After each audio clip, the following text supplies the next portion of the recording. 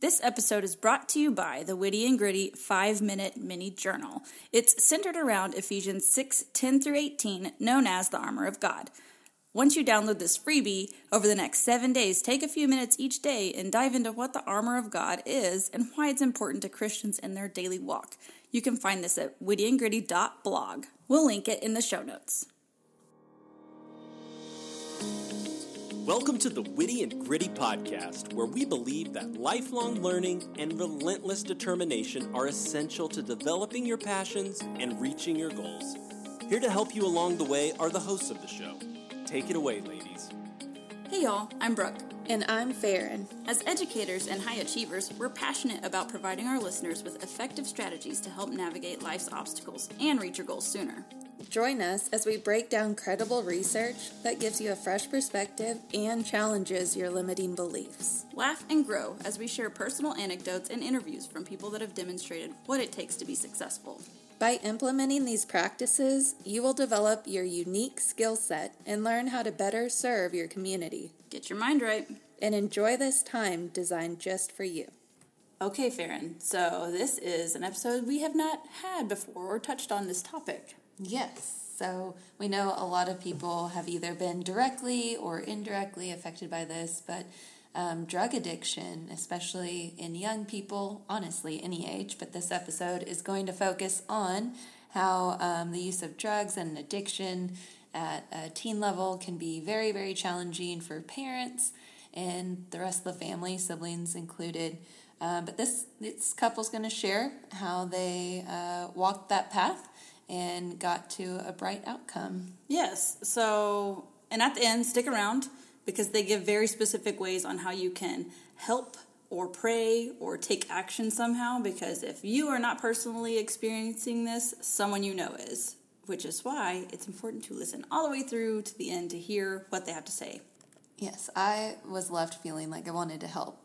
Yes. And just already praying for my kids, so stick around at the end so that way you can have that need fulfilled.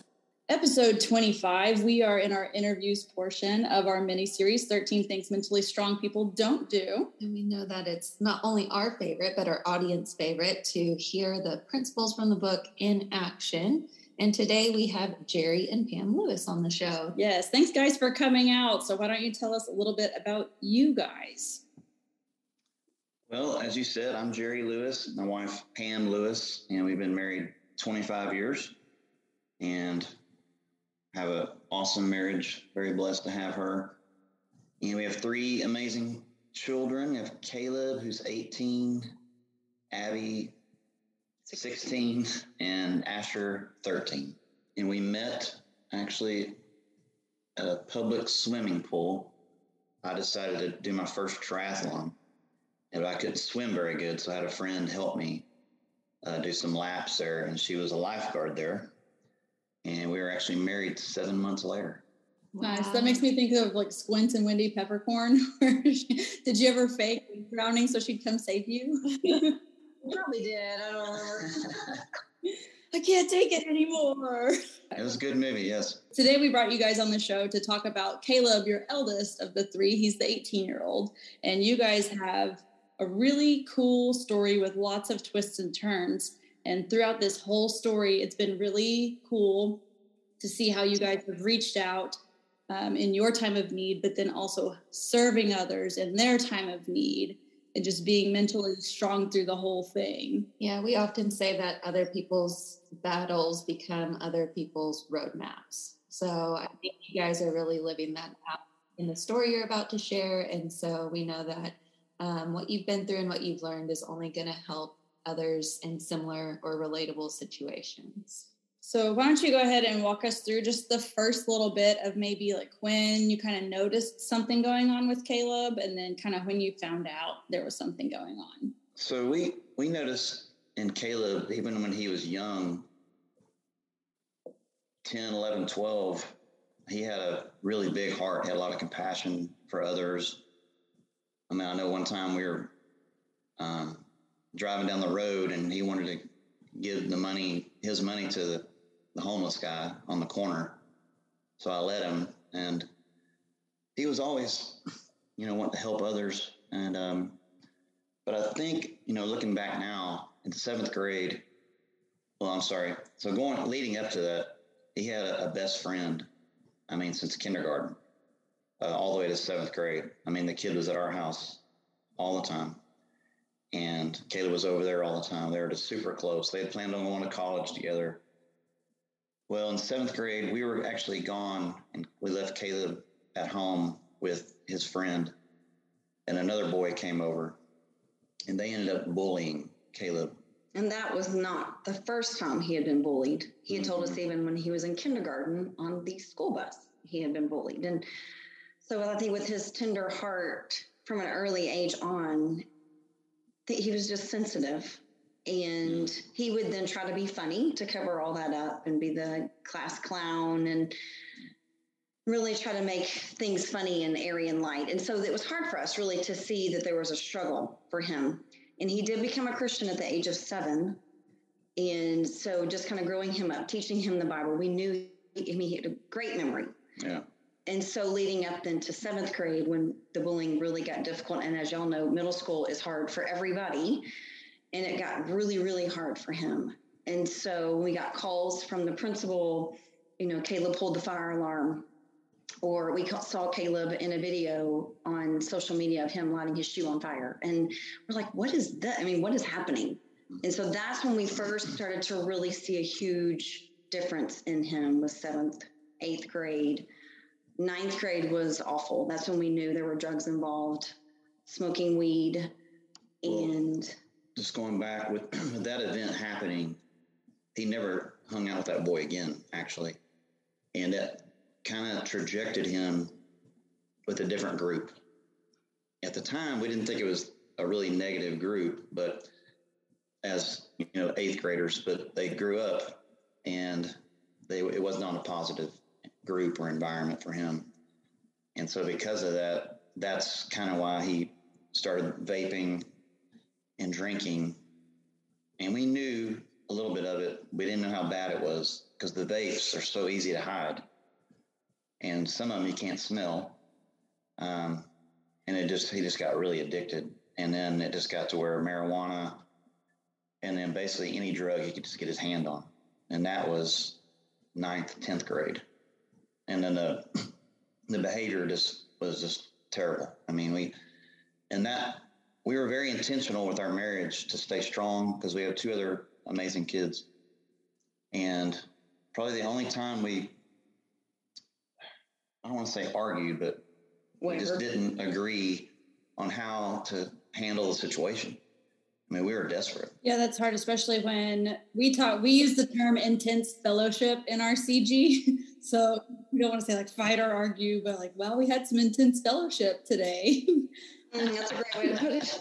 But and we have this, it's like the age-old conversation. What do you do when you're a team, but y'all disagree on the process, but something has to happen and you're trying everything and doing everything you know how. So how did you know what to do next? Well, we did reach out to our community group. We're very involved. We actually lead a community group, and they were really strong, praying for us, helping us. Pam started doing a lot of research on rehab centers, places that Caleb could go.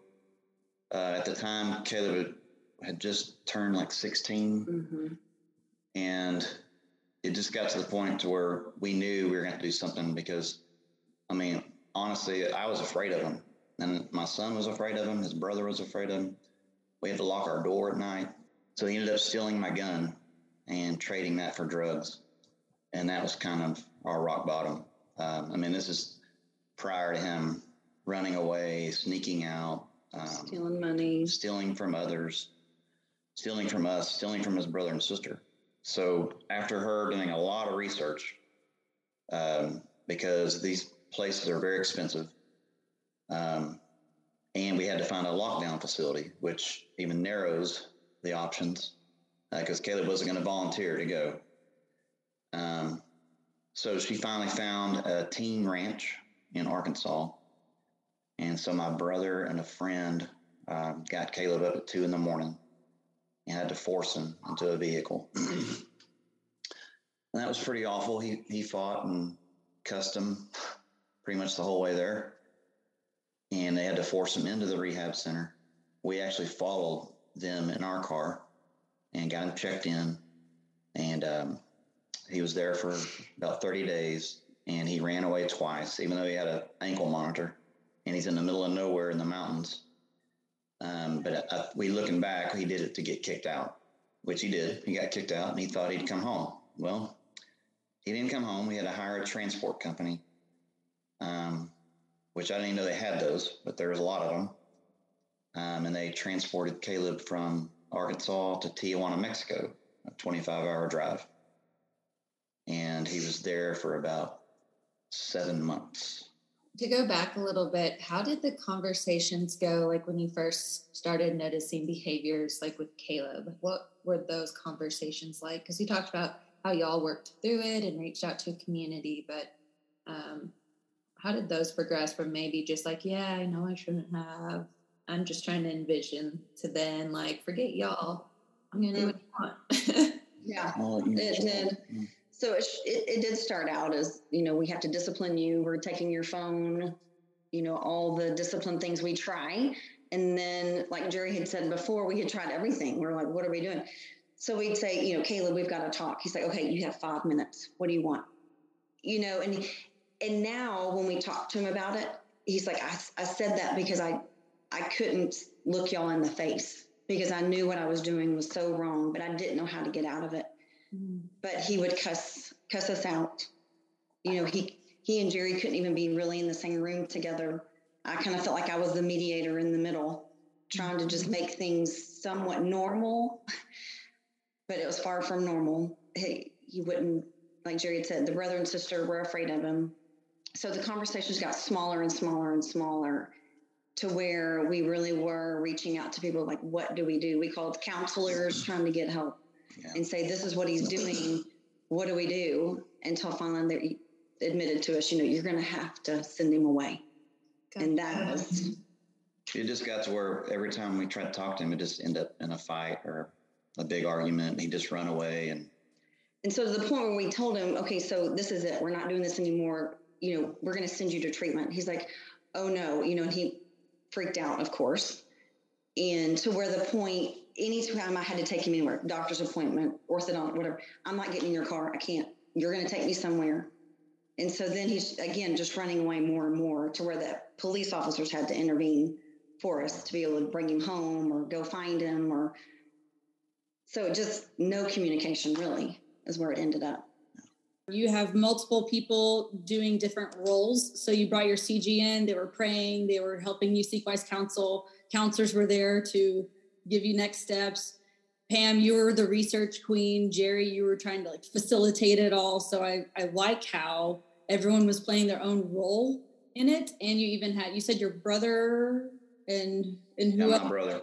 Yeah. And I'm glad they stepped up to do that. That took vulnerability. Was that at all hard to let other people in on what y'all were going through? It was at first. Of course, in the beginning, we blamed ourselves. We're like, what did we do wrong? Where could we have done better? So we blamed ourselves, but we got to a point where we were very humble, and because we got really desperate.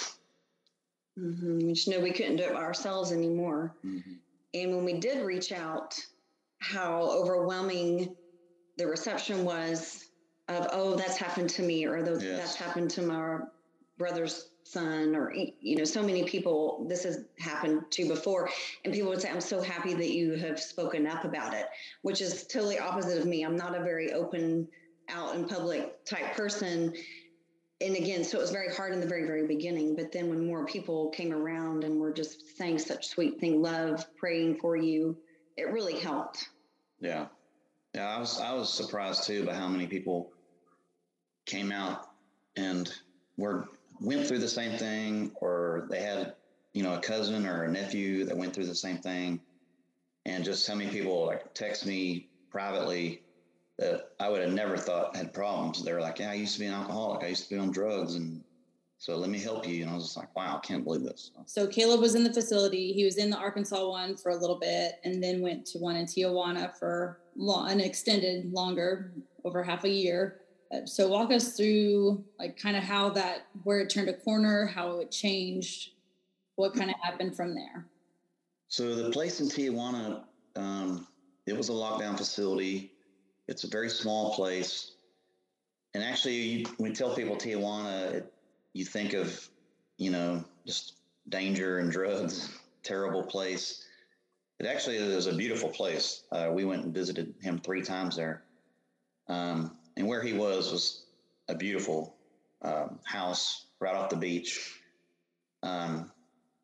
Unfortunately, the really bad thing is when he was there, that's when COVID hit. So he actually, the first 6 months, he never even left the house. Didn't walk outside. Didn't even walk outside. They had him so locked down because normally they'd be out serving the community, volunteering, being able to go to the park and, play soccer, basketball, but they never got to go out. So that was really hard on him, which, I can understand. That's got to be tough. So in fact, I think it was our second visit. He walked from the house across the street to meet us. And that was the first time he'd ever been out of the house in 6 months. So it was kind of an eye opener. The facility was nice. It was not Christian based.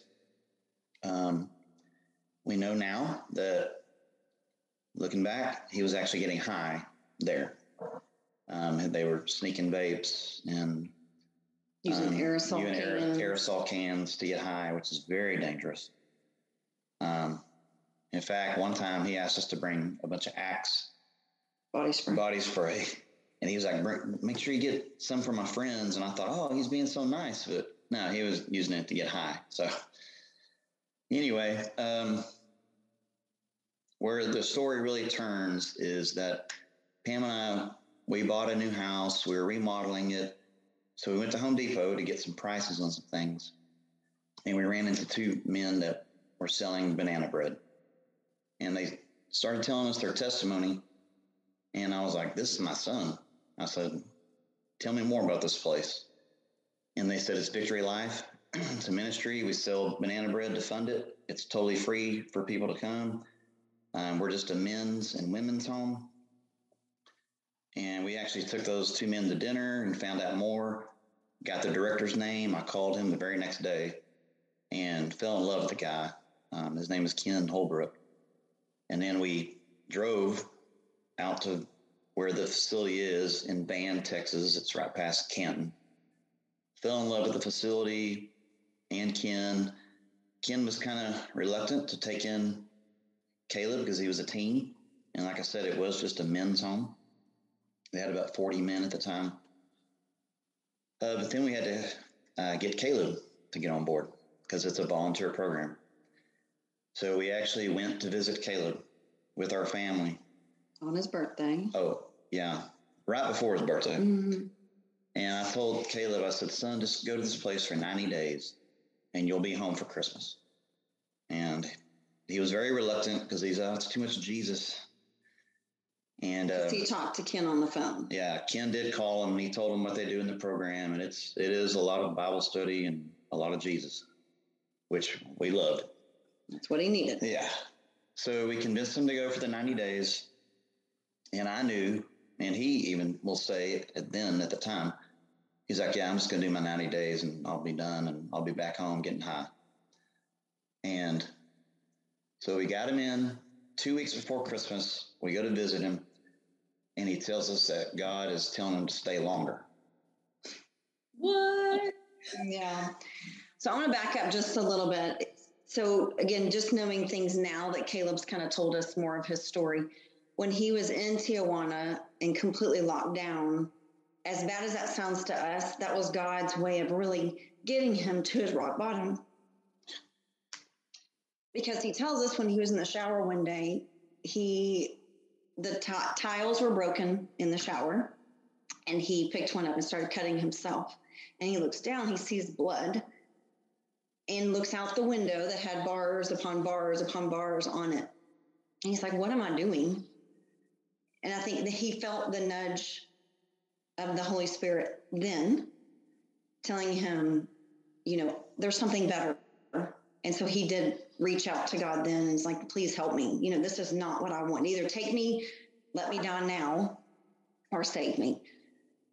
And so then fast forwarding to our visit that we went to see him in Tijuana, he did start to feel the nudge of the Holy Spirit. And he will tell you now to this day, the reason for his success is all God. He will not take any credit for that. He thanks us for helping him, but really it's all God. And again, just to hear him transform then the couple of months at Victory Life, it was from September to December, had the biggest transformation. And then again, from December to even March. Mm-hmm. This interview is coming after our series on mentally strong. And so during this process, even making the decisions with the different facilities, how did you ever feel like, what are we doing here? Are we doing the right thing? And how did you navigate those? Because it can't be easy, even if you're like, this might be the only thing to save him, to send him off and be confident every day that we're doing the right thing. So how'd you navigate those? Maybe if you had any doubts in what you were doing. Yes, we did. It was very tough. There was a lot of prayer. Actually, both of us had never prayed that much in our life. I mean, on our knees. But we got a lot of references from the place in Tijuana from parents. I talked to several parents and they said great things about the place. The thing is, he was safe, healthy. And as Pam said, that's kind of where he hit his rock bottom. And then being at Victory Life, he had a little more freedom, but he was just being loved on by the director, Ken. And because Caleb did so well, fast forward, Caleb got baptized there, started stepping up into some leadership roles, started going to high school, went back to school, got on the soccer team, got MVP of his team, got straight A's, captain. Just a total turnaround. And praise Jesus. And he gives glory all to God. But because Caleb did so well, they actually they're renting a home just for teens. And so now they have 6 teens in this home. And Ken and his wife live in the home with them. And Caleb is the leader in the home. And they're mentoring him because now Caleb wants to be in the ministry. So... And I think to go back maybe and to answer a little more of the mentally strong part of it, we didn't feel mentally strong. I think what helped us the most, like Jerry said, was praying, being on our knees, and just knowing that really the only thing that could help was God and the people surrounding us, and knowing that we had support. And I think because we were on the same page, I'm so thankful that both of us are Christians. I've talked to so many families now that either aren't Christian or one is and one isn't, that have asked us questions about their children and what to do in this kind of situation. Our biggest advice to them is be on the same page. You have to be. Because there were so many days we'd look at each other and go, is this really the right thing? And really, we didn't know. And one day he was strong and I wasn't. And then, one day I was strong and he wasn't. And so I think just having the two of us, both Christians on the same page is so helpful. Having God as the center, helped us keep going. And then how to find support from our family and community group. And so looking back on, I couldn't say we were mentally strong, but thank goodness we have Jesus. Yeah, there were days we literally did not know what to do. So, yeah, God definitely directed us there. Mm-hmm. So what would you recommend to maybe the parent that's like apprehensive and might say things, well, they don't want to go, so I guess maybe someday they'll get better. And then, or Well, I'd love to have help in community and support, but I don't want people to know. What if they think bad about me? Or we're just going to handle our family business internally? I know that's kind of two questions in one, but those are some normal questions, and we've heard them.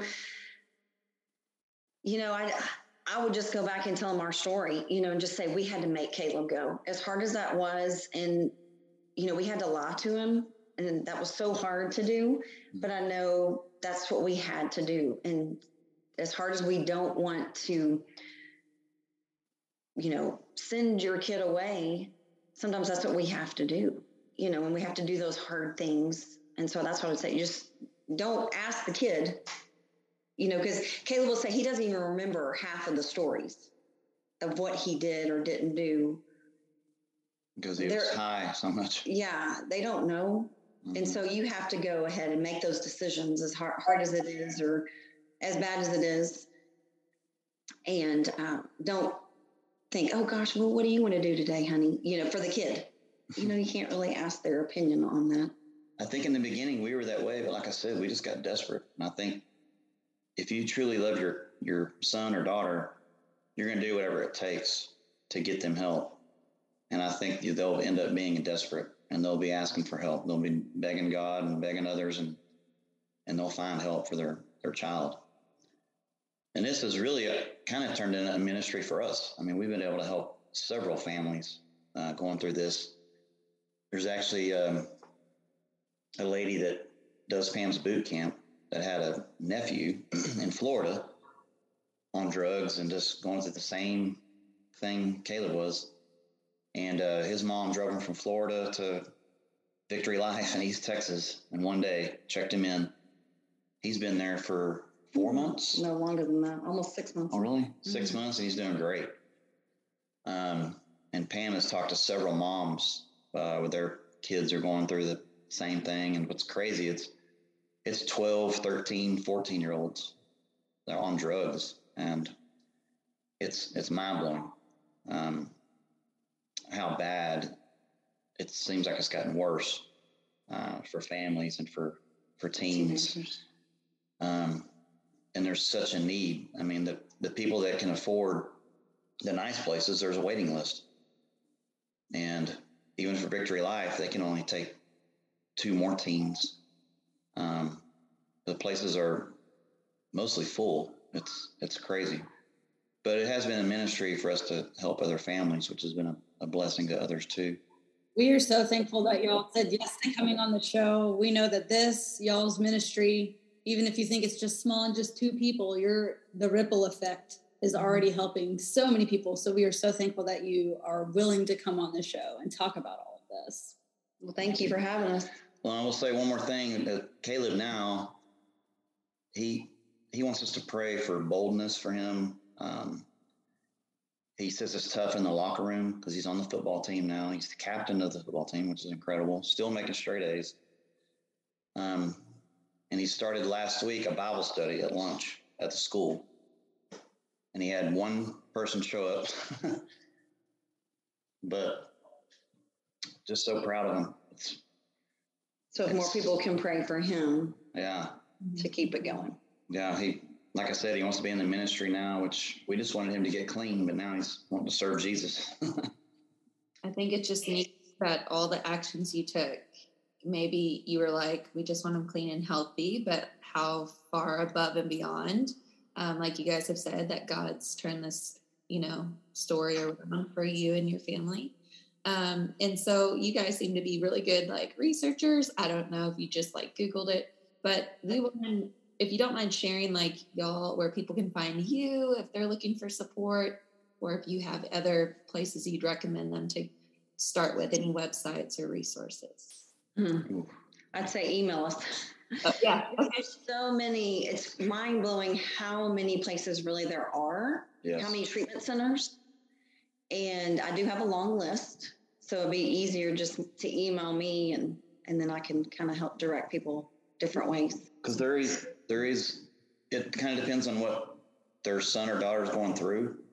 Okay. And that kind of helps direct to maybe a certain facility. Also depends how much money they have.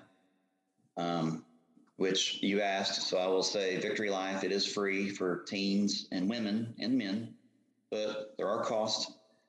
So if anyone would like to donate to Victory Life, we'll take it, or they'll take it. Sounds good. We'll link all of that Victory Life stuff up in the show notes, whoever is listening to this. That way you can easily click, and we'll also put in Pam and Jerry's email. That way it is easy to get to. Yes, thank you so much for being on the show and sharing your story. I can't wait just to see how many lives are changed. Thank you. Thank you, guys. We help hardworking Christian women get the growth they want by giving them the tools they need in order to have more joyful lives. We love providing our Christian-based personal growth podcast to our listeners at no cost.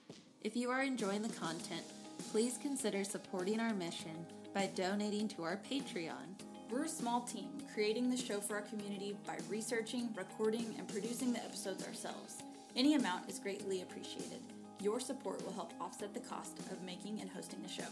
As a thank you, you can receive exclusive access. For more details on specific membership tiers, visit our Patreon page. Go to patreon.com/wittyandgritty. We've included the link in the show notes.